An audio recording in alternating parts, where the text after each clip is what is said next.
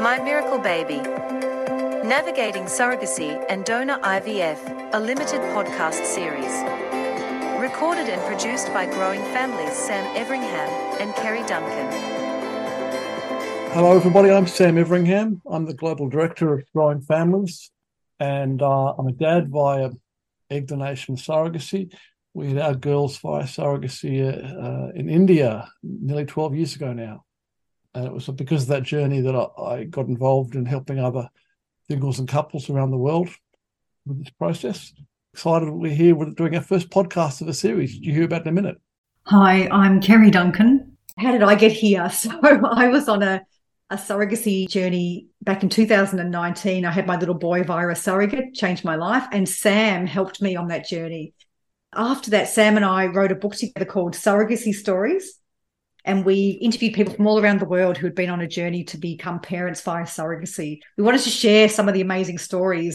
Sam, do you want to tell us a little bit about what we're planning to do with this podcast, how it's different to the book? Yeah, sure. So it's more about what's happening in the world of surrogacy and donor IVF globally. And it'll feature interviews with myself, but also a bit about what we do as an organisation, as well as sort of a whole lot of topics that are relevant to this area about fertility preservation, turning to egg donors, sourcing donor eggs, sourcing donor sperm, the types of people who are using surrogacy these days, and what the availability is and the costs and the timelines in different environments. But even more importantly, things like what's this like from a child's point of view. So we'll be hearing it later on in the episodes about how children think of themselves when they're born via donor IVF or surrogacy, and how you're telling your children about these things. We're talking about particular journeys in places like Greece and the USA and Canada, Mexico, Georgia, Argentina, and other emerging destinations. So there's going to be a lot of stuff we'll be going through in the coming episodes to take people on this journey and keep people up to date really with what's happening in a fast changing area. That's true. It's definitely fast changing. And that's the difference with the book, isn't it? We wanted to make sure this practical guide to give people real information on what can be quite complex issues. I know I found it completely overwhelming, and Sam and his company Growing Families really was like the lighthouse, just to show me the way. So this is about practical advice, interesting topics about keeping up to date with what's happening in the world, and a global perspective on where to go and how to get started. Yeah. We should say, Sam, that actually it's pretty dynamic, isn't it? We've got 19 topics proposed, but they could change. We want to make sure that it's real information, helping people as they need it, really. But it's fluid. That's right. And part of it will involve interviewing people, parents, surrogates, experts themselves about their journeys and processes and what they've experienced. Absolutely.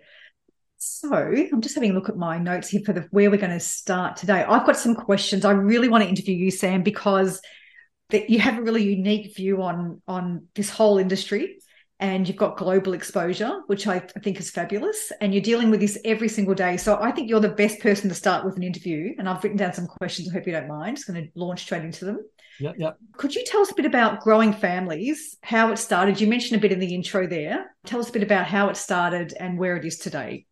Yeah, sure. So it really started as a sort of an organisation to try and support other Australians who are engaged in this process. And it was called Surrogacy Australia initially. And that was really because all of us were just trying to design our family building journeys via going online. And a lot of that was fraught with problems because everybody's situation was different.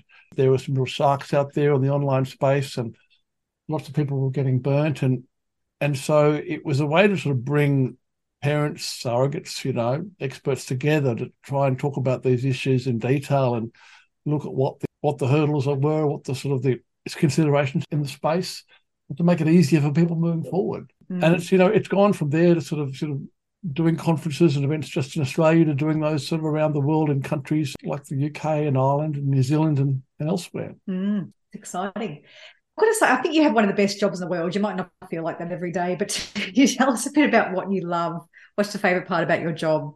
I think it's really seeing those families created, seeing the kids sort of come out of these arrangements, meeting the surrogates, meeting the parents at the start and helping them throughout the journey and seeing them there at the end with their families. It's been sort of a really lovely thing for me to see the joy that it brings these singles and couples who thought they might never be parents. So for them, it's been really special. And what's the number, Sam? I did read it a while ago. Sorry, I've forgotten. How many couples or families have you helped now?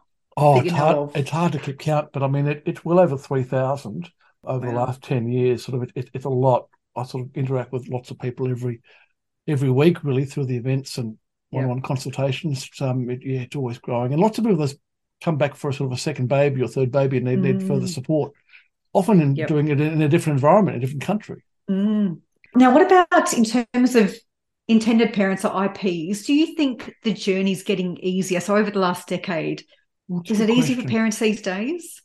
Look, there's probably more information around these days to help people, but unfortunately, it's not really that easier than it used to be because it's such a complicated area. There's so many things that can go wrong in it, and there's so many changes happening sort of, year to year in the laws in different countries and the availability of donors and surrogates, and the supply and demand issues are a real problem in this area where you've got lots of people who want to be parents and not nearly as many people who can be surrogates or donors. So it's an area where you can get really stuck and sit in a sort of a waiting pattern for a year or more these days.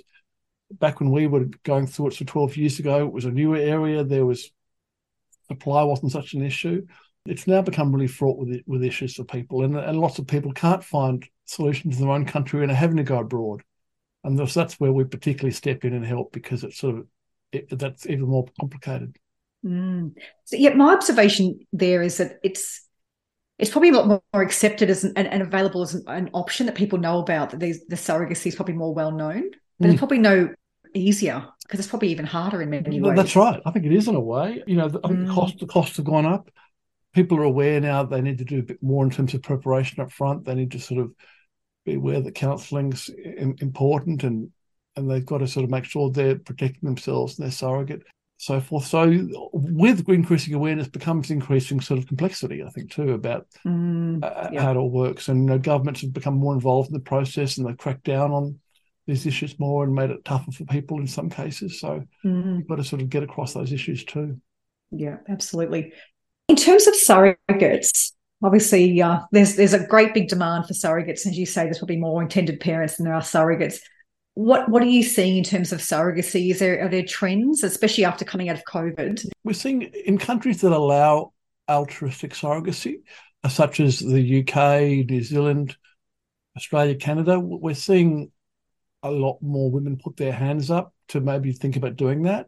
Unfortunately, that's not coming with the right levels of support for those surrogates, and so many of them are getting a bit burnt by those journeys or unsupported. In the commercial context, we're seeing such a shortage of surrogates in some places that we're seeing lots of movement of surrogates cross borders where, say, a surrogate in the USA might go to Canada for an embryo transfer, or one in Georgia might go to Greece to work there.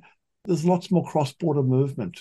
And that's partly because there's so few countries that have surrogates that are legally allowed to work there, and some countries that have the laws but not the population of surrogates. So, and there's cost issues too. IVF's cheaper in some countries and not in others. So the cross-border issues are becoming more and more complex. Yeah, and I imagine that there's so many different surrogacy experiences depending on where they go and if it's commercial or altruistic and everything from the clinic they're associated with and the parents that they're dealing with. That's right. It'll be such a different experience. Yeah, and we saw it in the book we wrote, didn't we? I mean, how we interviewed people who'd done altruistic surrogacy, but some of those couples who'd done altruistic, they couldn't even do the embryo transfer in their own country, and they had to go offshore for that, which made it more complicated. So, there's so many different permutations of these journeys, and no journey's the same. Everybody's got a different sort of scenario. Matter of making sure you plan ahead. Well, one thing I know when we did all these interviews, Sam, was I loved how a lot of the parents kept in contact and became lifelong friends with some of their surrogates. And there were some really beautiful stories and relationships that were sort of born out of it. Yeah, there were. And whereas others wanted to have a really separate sort of experience because they Yeah, just to protect each party, really. So I don't think there's any right answer, is there? But it can be a really beautiful relationship ongoing if That's both right. parties choose that. Yeah, Yeah. you're right. But they booked each other. There's so much variety in that, and some people choose one or the other. Mm. COVID, how did that change the journey? And we're still got COVID, obviously, but we're not locking down the world anymore. So do you think that that's still a big issue? Yeah, look, it is in the sense of what it's done to the population. What happened, you see, during COVID is thousands and thousands of couples and singles put their family building plans on hold for years because they thought it's just all too hard. And so what's happened since then is there's a lot more of those intending parents who've come back into the environment looking for a surrogate or a donor, and it's made the supply issues worse. So because we've now got lots more people who sort of banked up those plans for a bit later in life, and they're now impatient to get started, and the surrogate sort of supplies isn't there often. So it's been harder for people. So the supply demand issues got a bit worse. In fact, interesting enough, also COVID gave a lot of people time to think about their life dreams and what they wanted to do with their lives. And we got lots of people come to us during COVID saying, "Look, actually, I really want to start a family.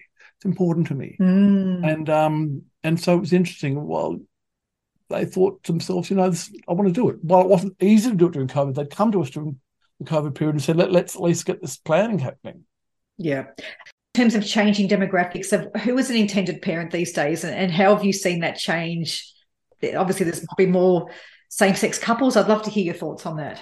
Yeah, look, I mean, same-sex couples, there's always been a strong demand amongst gay couples to have families, but I mean, it's probably getting increased awareness. We're seeing more of those gay men coming to surrogacy at an earlier age these days, maybe in their 30s instead of their 40s. We're seeing a lot more single people coming into surrogacy, single men and single women who haven't partnered and realise they want to sort of create their family without waiting for a partner to come along. That's been a real increase I've seen over the recent years. I mean, part of these changes are the fact that there's such poor access in some countries to adoption. And so a lot of those people who might have otherwise adopted a child or fostered a child have instead gone down the surrogacy pathway. We're seeing also a lot more older couples coming to us now for help who maybe, spent all the time with their careers earlier on, and sort of they're coming to the age of 45 or so, and they're realising, well, family's important to me. And then help with donors or often help with surrogates too. So that's sort of a real change. And I think it's fair to say that there's more and more fertility issues, isn't there, as people tend to have delayed having families. So even heterosexual couples start trying to have a family and then go, oh, we're maybe in our late 30s and it's not happening naturally. Yeah, that's right. Fertility issues are increasing, whether it's, complications to do with failed transfers or cancer issues or endometriosis, all kinds of things are complicating people's family building needs, particularly as they age, they get into their 40s and 50s. Yeah. The next one I had is, are there any ideas, Sam? How do you make the journey less complicated for people?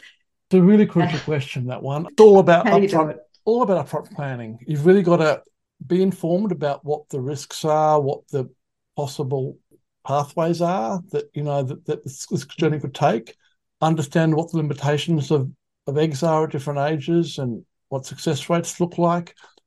And also have a plan B. I always say to people when I'm doing consults, here's your plan A, which would be the ideal scenario, but this might not work out this way. We may need to turn to plan B, which might be going to use donor eggs, or it might be going down the path of offshore arrangements if we don't find a surrogate locally. And being prepared for those changes and setting budgets is really important for people. But also being realistic about success in certain scenarios. And everybody's situation is different. Some people, the success is going to be much higher because they're going to be using a younger egg donor. And so things might be less complicated because they're going to be making really good embryos early on. So their chances of having what we call a live birth earlier are much higher than someone who's using their own eggs at the age of 42 and or 44 and struggling with success rates based on that. And there's complications then about having to switch over to make embryos again and do a second or third or fourth IVF cycle. And part of that is just being informed about what these risks are, what the costs of them are going to be if you're going to want to try different pathways. So you're informed from the start. Yeah, I've got to say that's absolutely been my experience. When you try and search individually yourself, I got lost, Googling and trying to find information on the web and just got so overwhelmed. And it was literally once I heard of you and your business wrote a report for me that it just became so simple. So I 100% agree with that, Sam. I think you can never take all the complexity out, but if you get well informed and have a clear pathway, and as you say, plan A, B, maybe even a C, it just takes a lot of the complication out, doesn't it? Information is key, I think, which is why, hence the podcast, really. Any general advice in addition to that for IPs? I think be open-minded about the options available to you and be prepared to think of things outside the square. I mean, sometimes people have someone who's offered to be an egg donor for them, and sometimes we can, do things in various places. Your egg donor might be in a different state or different country to you, and it's still possible to work under those circumstances. We live in a bit of a global village these days where travel is much easier, and we can, and often do, bring together babies by having intended parents in one country, donor in a second, and a surrogate in a third. And those kinds of sort of scenarios are increasingly common.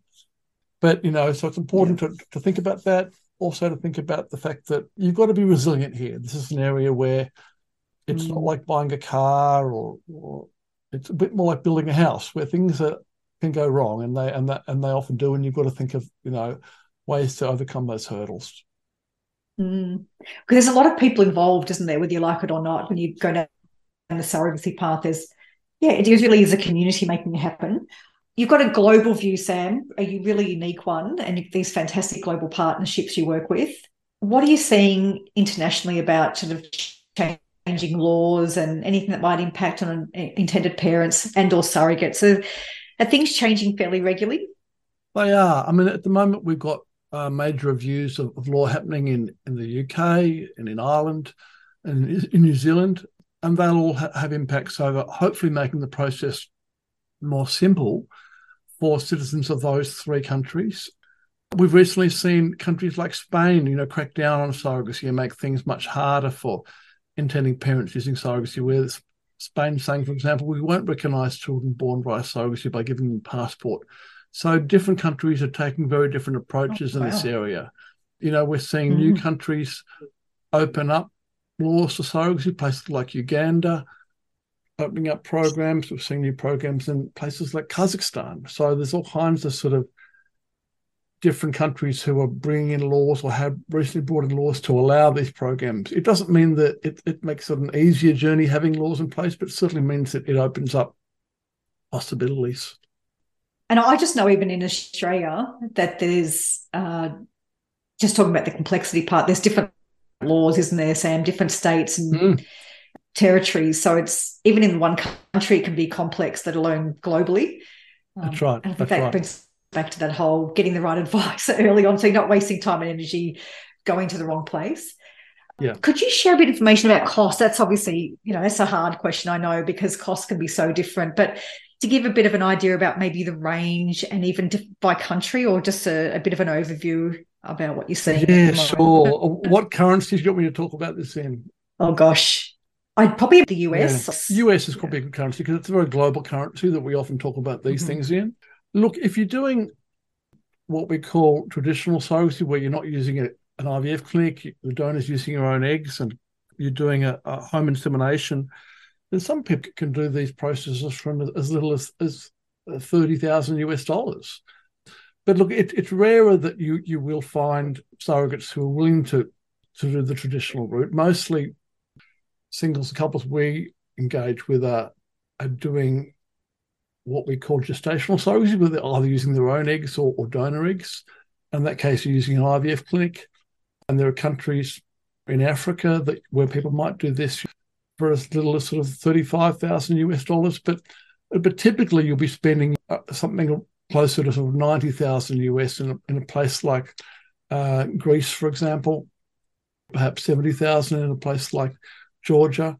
The programs in the USA can be around $200,000 US for a program with a egg donor and a surrogate and so forth. And there are some programs where we have what's called guarantee programs. We'll talk about probably later in the series, where they'll fix the costs for you, even if you have sort of several unsuccessful embryo transfers. They'll keep going until they have what we call a live birth.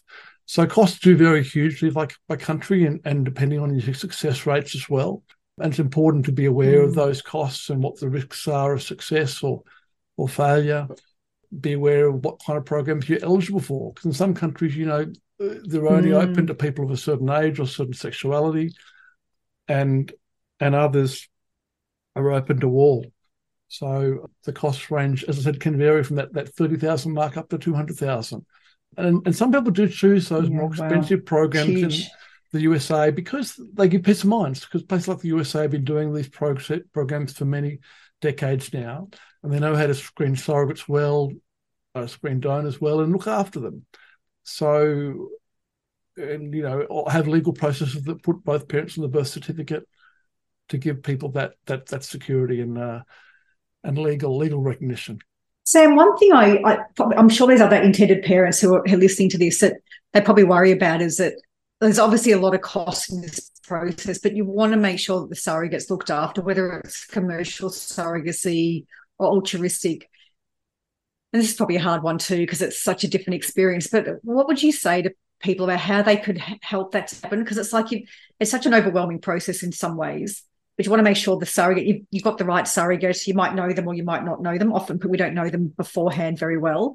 But how do you make sure that they're going to get a good deal out of this in terms of being looked after emotionally and physically and financially, whatever that might mean?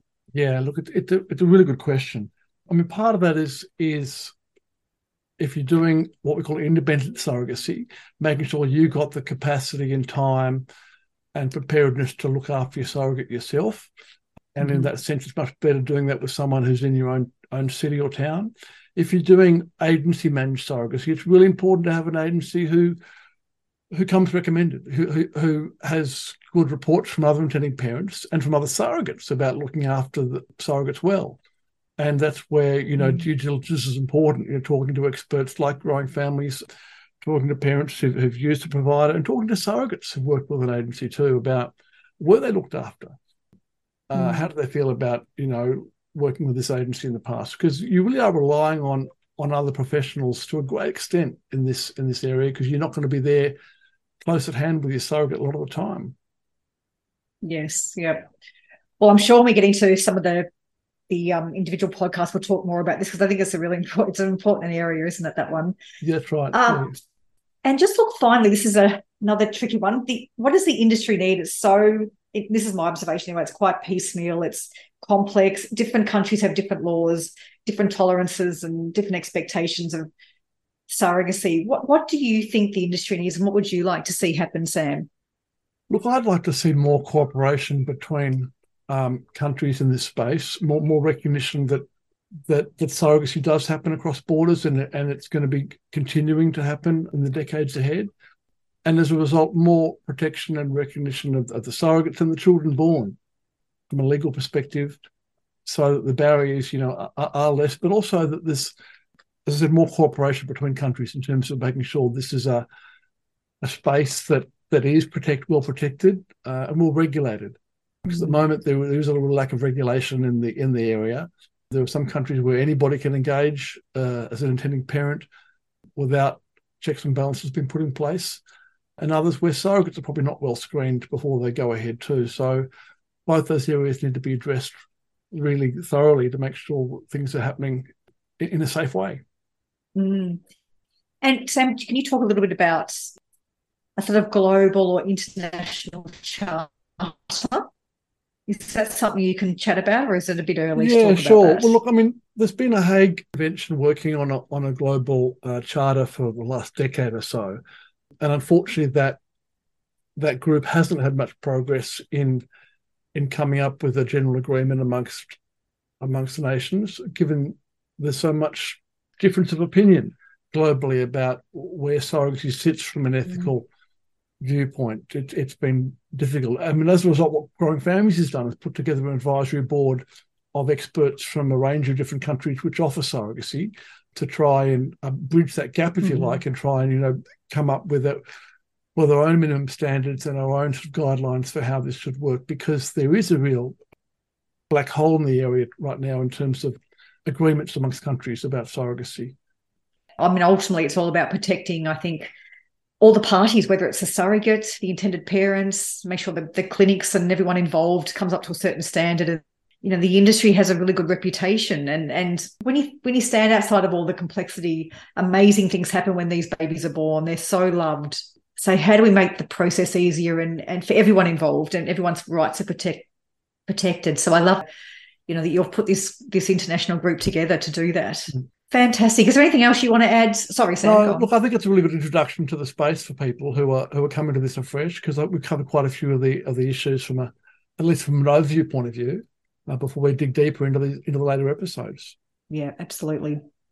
Quick plug, Sam, you've got some on your website. People can find out when there's actual so coming up. And we do have sort of a regular schedule of events in different parts of the world, whether it's an annual conference or a seminar in different cities. And they tend to be in sort of large cities like Sydney, Dublin, Perth, London, places like that. So, they're a really good place to meet up with other parents. So these all events require lots of planning, because we're bringing in experts from around the world to talk to people. So, often it'd be very usual for us to have providers from sort of 8-9 different countries at an event.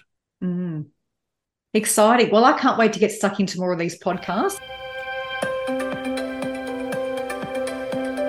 We hope you enjoyed this episode. For further information, please head to the Growing Families website, www.growingfamilies.org.